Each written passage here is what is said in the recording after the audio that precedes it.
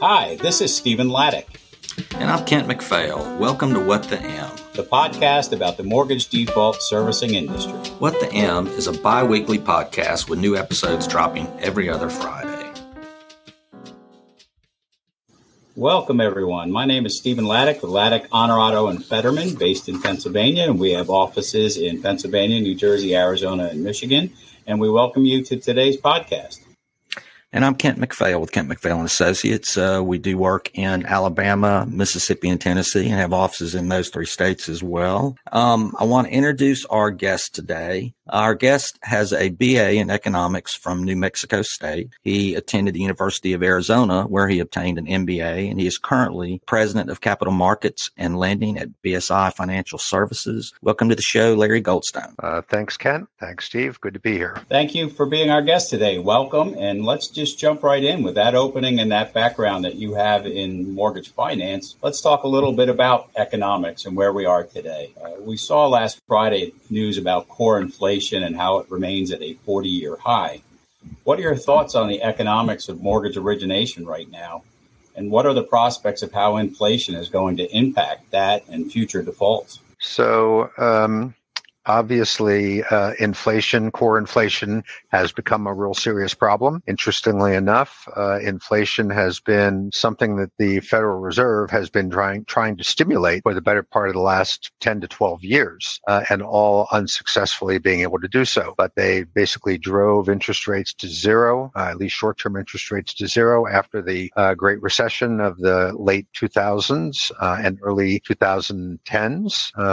But they were unable to get inflation to come up to the 2% target that they have as a long-term goal for inflation. It took the confluence of a couple of events, mostly driven around the pandemic, to actually be able to drive inflation well above the Fed's long-term target. In that scenario, we saw a confluence of three events. One was very easy monetary policy and even some unique approaches to monetary policy called quantitative easing, which was designed to drive long-term interest rates lower instead of just the Fed influencing short-term interest rates. And then you layer on that a pandemic and the economic fallout that had, which led to some very massive fiscal stimulus, and then an economy that seemed to recover very quickly after the pandemic, and a lot of supply chain disruption as well. And all of that has led to a very dramatic rise in short-term interest rates and long-term interest rates, as long-term interest rate investors and individuals or folks who are dependent on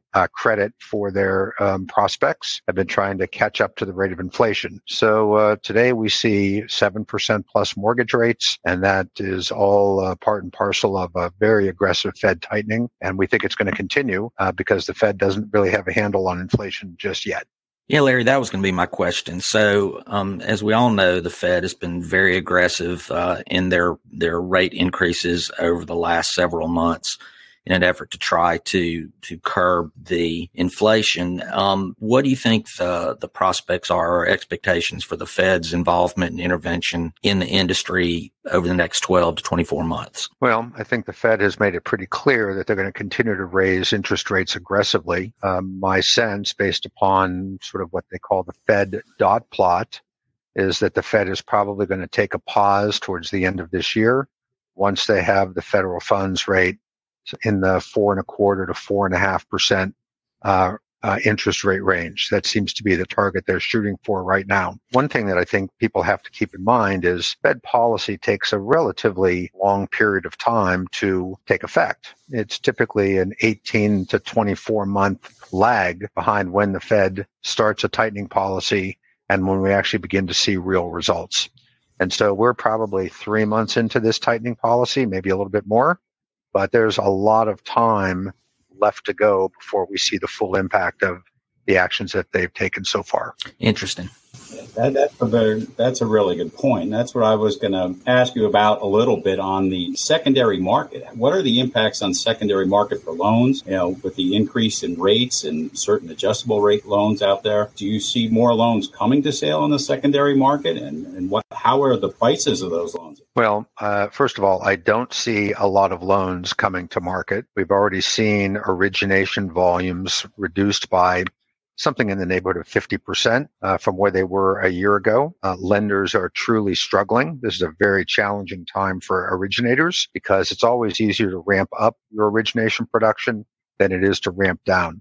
And so we've seen some pretty substantial losses as a result of loans being unhedged. We've seen layoffs, and I suspect that is going to continue for an additional period of time, probably into the first quarter of next year. So loan origination volumes are down. Loan sale volumes are going to be down as well. Prices are down substantially. Bonds are down 15 points.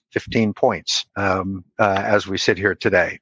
So that has been a dramatic decline in bond prices and therefore the prices at which you can sell mortgages. So there's a lot of underwater mortgage paper out there today. How do you feel that's going to affect the percentage of foreclosures moving forward? I mean, I know federal government has done a lot of things in terms of loss mitigation packages to try to assist borrowers. Do you think that's going to persist as well? And what sort of effect do you think that's going to have? Well, I think first of all, we've had a very, very strong housing market. Home prices have been increasing at historically very high rates, and that appears to have peaked. And it appears as if home prices are beginning to come down a little bit. Everybody always sort of thought that there wasn't going to be any supply available and that demand would continue to be very strong, but we're already beginning to see home prices come down. Home sales are coming down. The demand for housing is coming down because far fewer people can qualify for a mortgage today than they could a year ago. And so the dynamics are in place for home prices to decline pretty significantly. What that means for loss mitigation is the easy strategy of defaulting on your mortgage or being behind on your mortgage and selling your home for a profit or selling to get out of to resolve your debt is likely not going to continue for very much longer. We're already seeing decreases, for example, in third-party sales at foreclosure auctions. Used to be probably just 3 or 4 months ago, virtually any home that was put on the market at a foreclosure sale was going third-party sale. Now we're seeing that participation by third-party buyers declining pretty significantly, and that just indicates something about where home prices are going relative to total debt owed by mortgage borrowers who are in default. The other thing to note here is the fact that the government has been very generous with their loss mitigation packages. Those packages were all geared towards folks who were affected by COVID and by the pandemic. And so consequently, what's happening today are borrowers are being to default because they might be losing their job, because their income has been reduced in some way, shape, or form. Inflation is rising. They can't afford to pay their home payments anymore or the mortgage payments anymore. And those forbearance or COVID-related loss mitigation strategies, I guess they were the CARES Act options, are not available today. So if third-party sales are going away and home prices are coming down and you can't sell your own home to resolve your debt, and there's no real aggressive loss mitigation strategy under the CARES Act, unfortunately, I think that's going to not bode very well for borrowers who need to resolve debt down the road. So, in your time at BSI, it looks as though you guys have gone through significant growth in the numbers of loans that you're servicing. In your position there, how have you brought that about and how have you guys managed that growth? So I came to BSI initially as a consultant. Historically, BSI was a special servicer of defaulted and delinquent mortgages that were being sold out of bank and agency portfolios after the Great Recession and the financial crisis in the 2010 timeframe. But that was a business strategy that worked very well, but it was not a long-term business strategy. As the economy recovered, home prices recovered, defaults cleared, and life got back to pretty much normal in the housing and mortgage sector.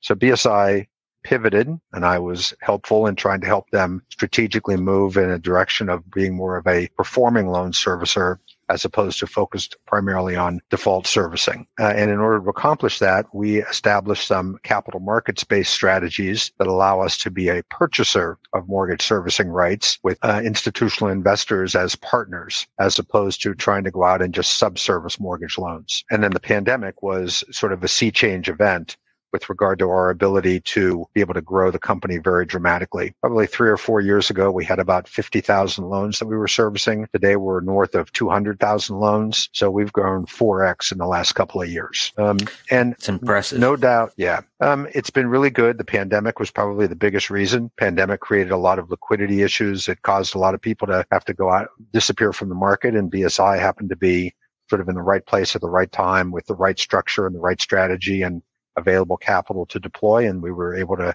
step into the market and take advantage of sort of a whole confluence of events out there. That is fantastic. And that is fantastic growth. I mean, what do you see as the future growth trajectory for BSI? And I'll ask you a bit of a compound question along with that growth trajectory. What do you see as the forecast for foreclosures over the next 12 months with those economic factors that we were talking about? Right.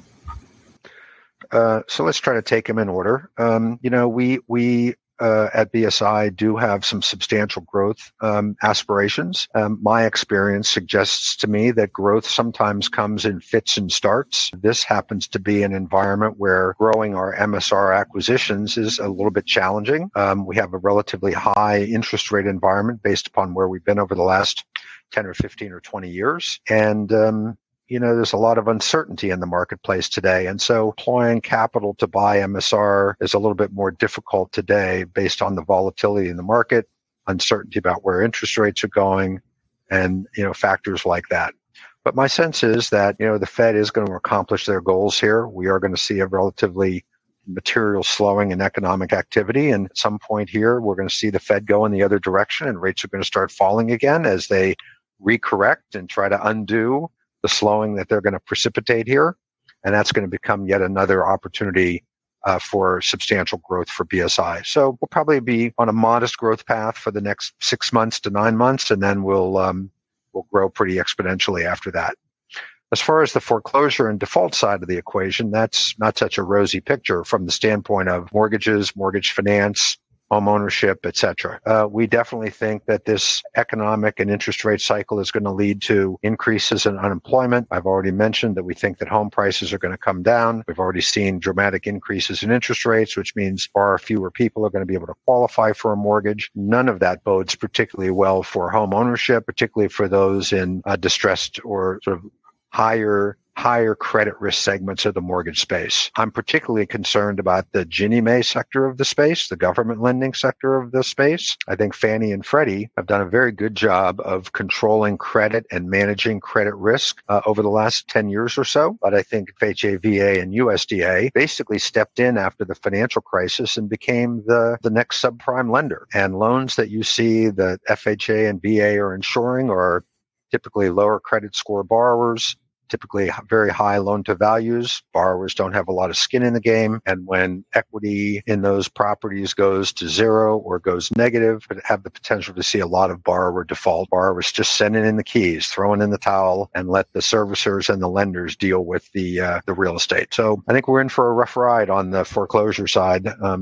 Maybe good for foreclosure attorneys, but for homeowners, it's going to be a challenge. So let's kind of go a different direction. So when you're not utilizing your extensive skills relating to the mortgage industry, what do you do for fun in your spare time? I mean, rumor has it from my co-host that you are quite the chef and know a little bit about wine. So what do you do when you're out having fun? What makes you happy? Well, I definitely am a foodie.